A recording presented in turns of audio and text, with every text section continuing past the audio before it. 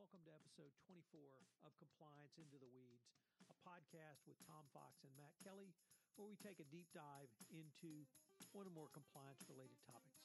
Matt, of course, is the founder and editor of Radical Compliance. I'm the principal of Advanced Compliance Solutions. Today we take a look at a paper written by then SEC General Counsel James Doty about a proposal for a regulatory FCPA scheme back in 2007. It was recently cited in a couple of articles about the SEC chairman designate in the new Trump administration. We then take a look at the arrest of Oliver Schmidt and both conclude that it has nothing negatively to imply for compliance practitioners and chief compliance officers going forward. The episode comes in at just over 25 minutes. This is Tom Fox. Thank you very much for listening to Compliance Into the Weeds.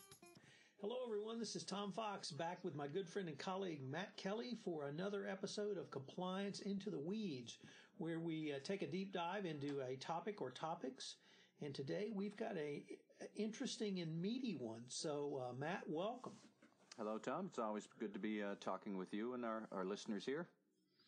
So, Matt, you wrote I thought, a very interesting post about the chairman nominee for the Securities and Exchange Commission, Jay Clayton.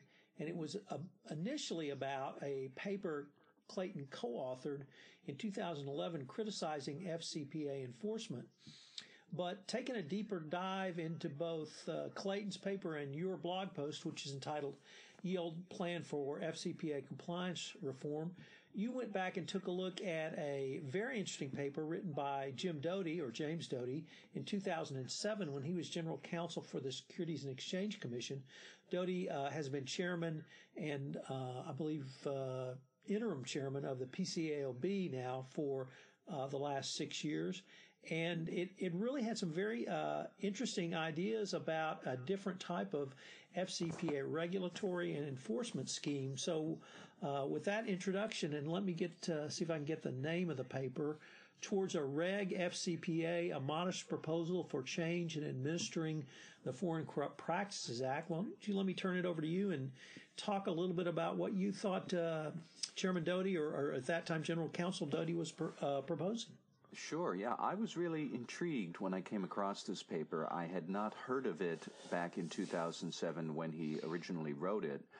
I have some links on my post on Radical Compliance if people do want to dig it up. I believe the paper is only available to be viewed, not even downloaded, on a business law peer journal that's out there. But there are links in the show notes. I'm sure you'll have them so people can go and read it. But Doty was proposing, and this was in 2007, that the SEC adopt a regulation about FCPA compliance so companies would have to disclose their compliance program. Now, disclose exactly what? That would be subject to what that regulation is, but it could have been compliance procedures or policies or various controls, codes of conduct. But if you submitted that filing and the SEC staff then reviewed that filing and found no problems with that filing, you would be deemed to have an effective compliance program. And therefore, over time, as the SEC would in theory give you comment letters about your compliance program, or you might ask for no action letters and all the other things that we see in SEC filings elsewhere, especially around financial reporting. As this body of comments and literature grew, we would have a more definitive idea of what an effective FCPA compliance program looks like.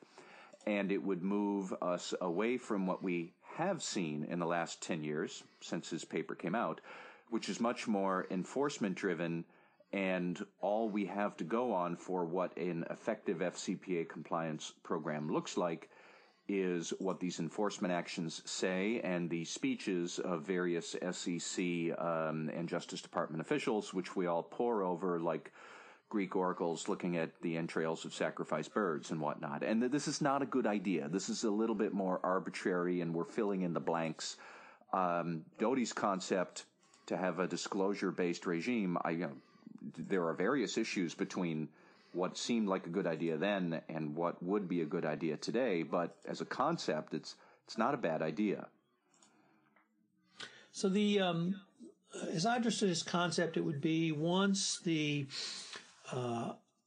filing of the compliance program was made with appropriate exhibits, then the commission would give it some cursory review. If it met the minimum standards set by the commission, the company would deem to have a presumption, rather, of compliance, and that they would have a safe harbor unless there was an untoward event, at which point then the burden would still be with the commission to demonstrate that the compliance regime was ineffective. But once they made that, then of course the burden would shift to the company to demonstrate why they should not be sanctioned or penalized for an employee's actions. And that was also something that we've heard talked about over the years. It's a little bit more than it's a compliance defense plus a burden shifting provision that we don't currently have under FCPA. One of the things that struck me, Matt, was that I've talked to SEC regulators, and they have a little bit different focus than prosecutors at the Department of Justice. They do see themselves as not so much administrators, but regulators, and being able to provide information and a give and take with public companies. And so those conversations sort of led to the conclusion, or at least me concluding, that perhaps the SEC is a little more well suited in the regulatory scheme, because that's what they do. That's what they focus on, the Securities Act, public companies. Not only access to capital, but financial statements that accurately report the financial health of the company, internal controls that accurately record what management has done, and then books and records provisions which accurately convey to investors, who are the true beneficiaries of the SEC, the accurate information. So perhaps there's really something there at the SEC that might lend itself to this type of regime. Well, I think you're right, and I think it feeds into why would we talk about this right now? Well, we talk about it because Jay Clayton, who I suspect is going to get confirmed as the next SEC chairman, probably in the next month or so, but once he does take over, he cited the Doty paper in his own paper that Clayton wrote in 2011. He cited that for a reason, and his reason was that the enforcement-based regime we have since seen come to pass, it complicates corporate entities' ability to do deals if they are worried about vicarious liability or inherited liability through a merger, acquisition, or a joint venture or something like that. That gives them pause about, do we want to do deals or not? And regardless of what you think of Jay Clayton, and we can have that conversation in another podcast, but regardless of that, what does he do? He is a securities lawyer. He is not a litigator. He is not representing cases in white-collar defense or anything like that. He does deals. He is now running the agency that is in charge of making sure deals can be done and they treat investors fairly, so he's thinking in these terms. He was thinking in those terms in 2011 when Clayton wrote his paper. I'm sure he's still thinking of them now. So suddenly, a vehicle that could help companies get stability and certainty and let them do more deals or have a better path to do more deals, that's what Clayton wants. And Clayton's going to be the guy in charge at the SEC. So I wouldn't be surprised if we did see something like this, a version 2.0, because this was a long time ago in relative terms when Doty floated this idea. But it's for where we are, this is not an idea to be dismissed. So since 2007, obviously we've had a wealth of enforcement actions, but we've also had the FCPA guidance where the DOJ and SEC articulated 10 hallmarks of an effective compliance program. We've had a standardization of enforcement actions, which have given us the Department of Justice's thinking on the best practices compliance program. We've had, in addition to the public pronouncements that you, I, and others perhaps read tea leaves into, we also had the FCPA pilot program. that articulated standards that the Department of Justice has indicated that they would take a look at, not only in terms of whether a company cooperates, self-discloses, and cooperates in an investigation, but actually laying out some of the standards that the Department of Justice would look at to see if a company is actually doing compliance. So we've had a fair amount of public information going forward from 2007. But you alluded to, and in your blog post, you had a few items that you thought could go wrong. So why don't you maybe go through those, and we can talk about those as well. Well, I mean, I think first and foremost, what could go wrong is we could wind up writing a bad regulation FCPA. Maybe they're going to set the threshold for disclosure so low that it becomes meaningless. Maybe we won't have any SEC staffers who are going to review these filings with any expertise. You could point to maybe the conflict minerals example, where we are filing the conflict mineral rules disclosures. Technically, they get a review by the SEC. Technically, you could take action against a company for poor conflict minerals rule compliance. But really, the SEC staffers are not necessarily going to be expert in that. Could we see that same sort of lack of staffing or expertise around an FCPA program review? Yes, we could. It is correct to say that we now have much more guidance about enforcement, thanks to the guidance the Justice Department put out in 2012. We have many more enforcement actions to look at. It's also worth noting that when Doty and Clayton both, when they both wrote their respective papers, they said, basically, it's not like anyone else in the world enforces anti-bribery. Well, that's not true today. We've got new anti-bribery rules in the UK, in Brazil, in Canada. We have one just adopted in France. Are they going to impose the same sort of FCPA-like attention that the U.S. does? I don't know. Maybe not. But the rules and the laws are there.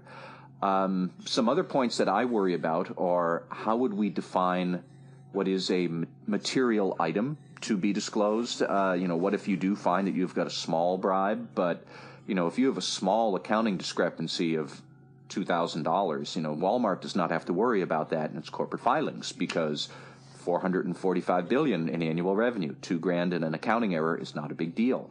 But $2,000 of a bribe can go a long way in the poorest countries in the world. And so how do we what's the materiality threshold for a problematic bribe? I don't know. How would a rule answer that? Somebody else pointed out to me that if you are subject to the FCPA, but you do not file with the SEC, such as maybe some foreign companies, this whole idea, this does nothing for you because you're not getting that review from the SEC. You're just reading more comment letters from the SEC. You're in the same boat as you are today, where you're reading enforcement actions. So how useful would this idea be for those who are subject to the law but are not SEC filers? That's a good point. We probably have other ideas that I haven't even thought of about, how to make this work and pull it into the modern world. But fundamentally, some way to give companies certainty about what they should do so they can then move forward with doing deals, which this is all Donald Trump wants as president. This is all that Jay Clayton has ever done before his move to the SEC. They're always going to be thinking in those terms. What are the best ways to solidify the operational turf for companies to move forward in the capital markets? So I don't know. There's just some of those points that are going to have to be worked out if Clayton is even thinking about this. And he may have many other concerns on his agenda before he gets to this. But I do think sooner or later he will look at FCPA enforcement, try to think about how to simplify compliance with the law, and this is the sort of idea that, could be in his orbit. So I guess my greatest fear is that this type of incentive would only garner companies putting paper compliance programs in place. And that's all that the SEC would review is the paper program. And once a safe harbor was established, my corporate experience tells me companies will put no more money into it. So it's the basic concern I have anytime anyone raises the absolute compliance defense or something else is that, a paper program is great on paper, but that's where it ends. So you thought a lot, Matt, about the incoming Congress, how Trump and Congress may or may not govern the legislative process. Maybe we could explore how something like this how we could even talk about getting it through Congress, because, of course, the FCPA has a criminal component. If there's intent, there is criminal prosecution by the Department of Justice. What Doughty seemed to be proposing was only on maybe I was reading into it, but it was on the civil side of things, where the SEC would hold sway.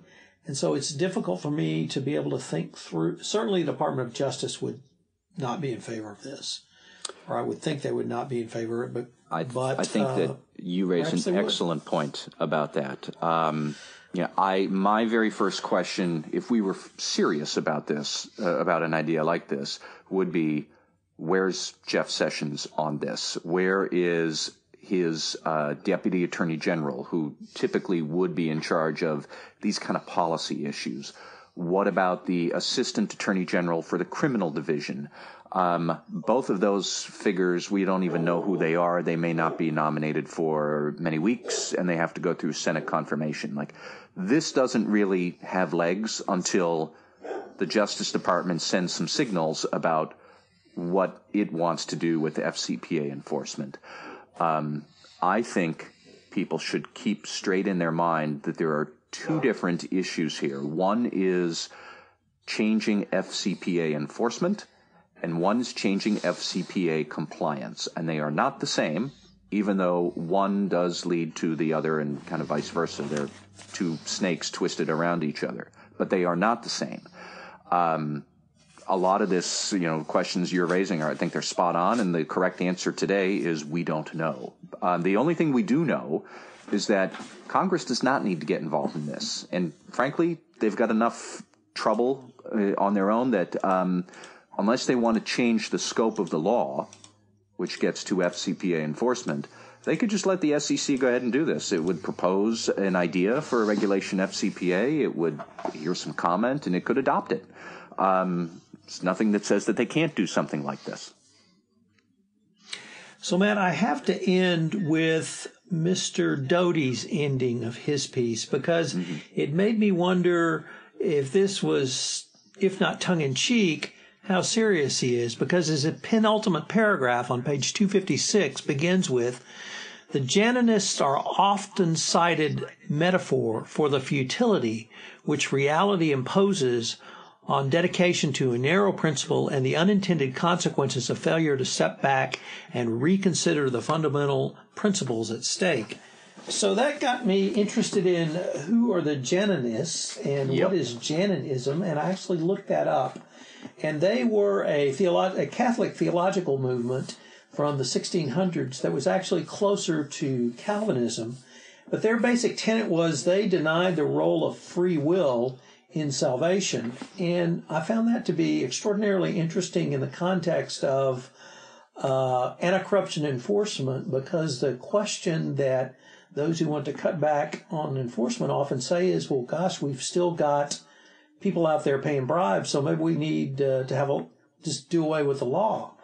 And it seems to me that they are denying the free will of human beings to screw up. Well, I have to admit a couple of things. First, I had to look up what Janinism was, too. Second, after I read that, I said to myself, thank God I never had Jim Doughty as a Sunday school teacher, because clearly he knows stuff. But, what was most interesting to me in reading through his paper was a comparison he made between paying bribes, and he said the nearest other crime comparable to this is actually insider trading. Right. We all have rules that say you can't do it. We all know you shouldn't do it. On a certain moral level, I find that gaming the system to be able to profit, that I can do it, but you can't, that just strikes me as wrong on ethical grounds. But it happens all the time. It's a valid point to treat bribery as sort of endemic to the corporate world. That doesn't mean that you dismiss it or just say, well, we're never going to solve it, so okay, it's legal. And there are some people who say that about insider trading. There's like, why bother making it a crime? You're never going to be able to stop it. That's a cop-out, I think, if you're an ethics and compliance officer. But, I think that it is an interesting analogy, and it struck me that it might be a good way to treat bribery as well. Like, this is going to be a perennial problem. The bribers shall always be with us, and we're going to have to keep on working on it. But just because we're never going to have a final triumph in eradicate bribery, that doesn't mean you should throw your hands up and say, well, I guess, we're just not going to bother enforcing the law, and who cares? And I don't think that's what Doty would want to say either. And I haven't heard very many people ever say that, why are we bothering with bribery? It is what it is. Let's just live with it. That's a terrible way to go through life. Well, Matt, there's one other thing I wanted to take up, and it happens because you and I both blogged on the same topic today, and I consider that the stars aligning, at least for a brief discussion. So we both blogged about Oliver Schmidt and the Volkswagen executive who was arrested this week. And the thing that struck us both was several commentators, or at least there were some articles that raised the issue of CCO liability. And I think we both came to the conclusion that of all of the things this talked about or considered or impacted, the liability of a chief compliance officer or compliance practitioner was not one of them. So why don't you give me your take on it? That's pretty much it. I mean, when you read through the affidavit that led to Mr. Schmidt getting arrested, it looks pretty bad. Where the day that he found out that they were fabricating some test results, which apparently was in April 2014. The day he found out, he sent an email to other managers saying, we need to think about how to handle this and whether we want to be honest. And if we don't, we just stick with the story. I'm paraphrasing that, but I do have the actual quote up on my blog that basically he did say, we have to decide if we want to be honest. Right. That's grounds to turn in your compliance officer card right there if you're wondering whether honesty is the policy or not. I mean, look, it looks to me like he was complicit in this. If you shoot somebody as part of your job, you will face a murder charge. This is the sort of thing that goes on. It is not at all like CCO liability, and I would say the sort of craze, hypersensitivity to it that we've seen in the last year about if there's any compliance failure at your company anywhere, the compliance officer is going to face some sort of civil or criminal penalty. No, these things don't happen. They almost never happen even in the financial advisory world, where they have heightened standards for compliance. They certainly do not happen outside the financial world, where compliance officers are being, facing fines because somebody else paid a bribe. This is not at all a thing. Oliver Schmidt, it's only a thing for him because he was complicit in the misconduct. I get worked up over CCO liability. I do not believe it is any sort of a threat anybody should be losing sleep over. You have enough to lose sleep over already. This is not one of those other issues. So you've articulated much better than I could have what I said on the subject in a much longer recitation today. The only thing I would add for any listeners of this podcast who may be executives of foreign companies who are under investigation for FCPA violations, do not travel to the United States. You will be subject to arrest. Do not travel through Schiphol Airport. You will be subject to arrest. And if Oliver Schmidt had not been so stupid as to travel to the United States while he was under investigation by the Department of Justice, you and I probably wouldn't be having this conversation. So that's my hot take for any foreign executives who may be listening to our podcast on a regular basis. You actually, one more thing, Tom. I think you bring up an excellent point that, did he not get the memo about the Yates memo and the pursuit of individuals? I kind of wonder, where were the lawyers telling him, don't do this? I know that Florida is a very popular destination for German tourists, and that's where he got picked up.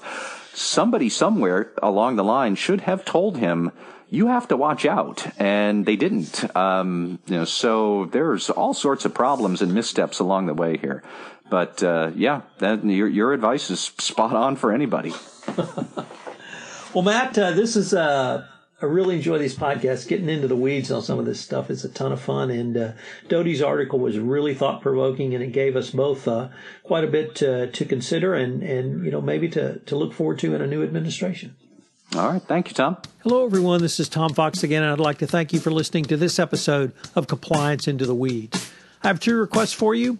The first is, if you've listened to this podcast on iTunes, if you would rate this podcast, I would greatly appreciate it, as it would help our rankings. The second thing is, Matt and I always love hearing from our listeners, and if you would like some questions, a question or 2 answered in our upcoming mailbag episode, I'd appreciate it if you'd email me at tfox@tfoxlaw.com.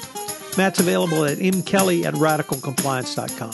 This is Tom Fox. Thank you very much for listening to this episode of Compliance Into the Weeds. This podcast is a part of the C-Suite Radio Network. For more top business podcasts, visit c-suiteradio.com.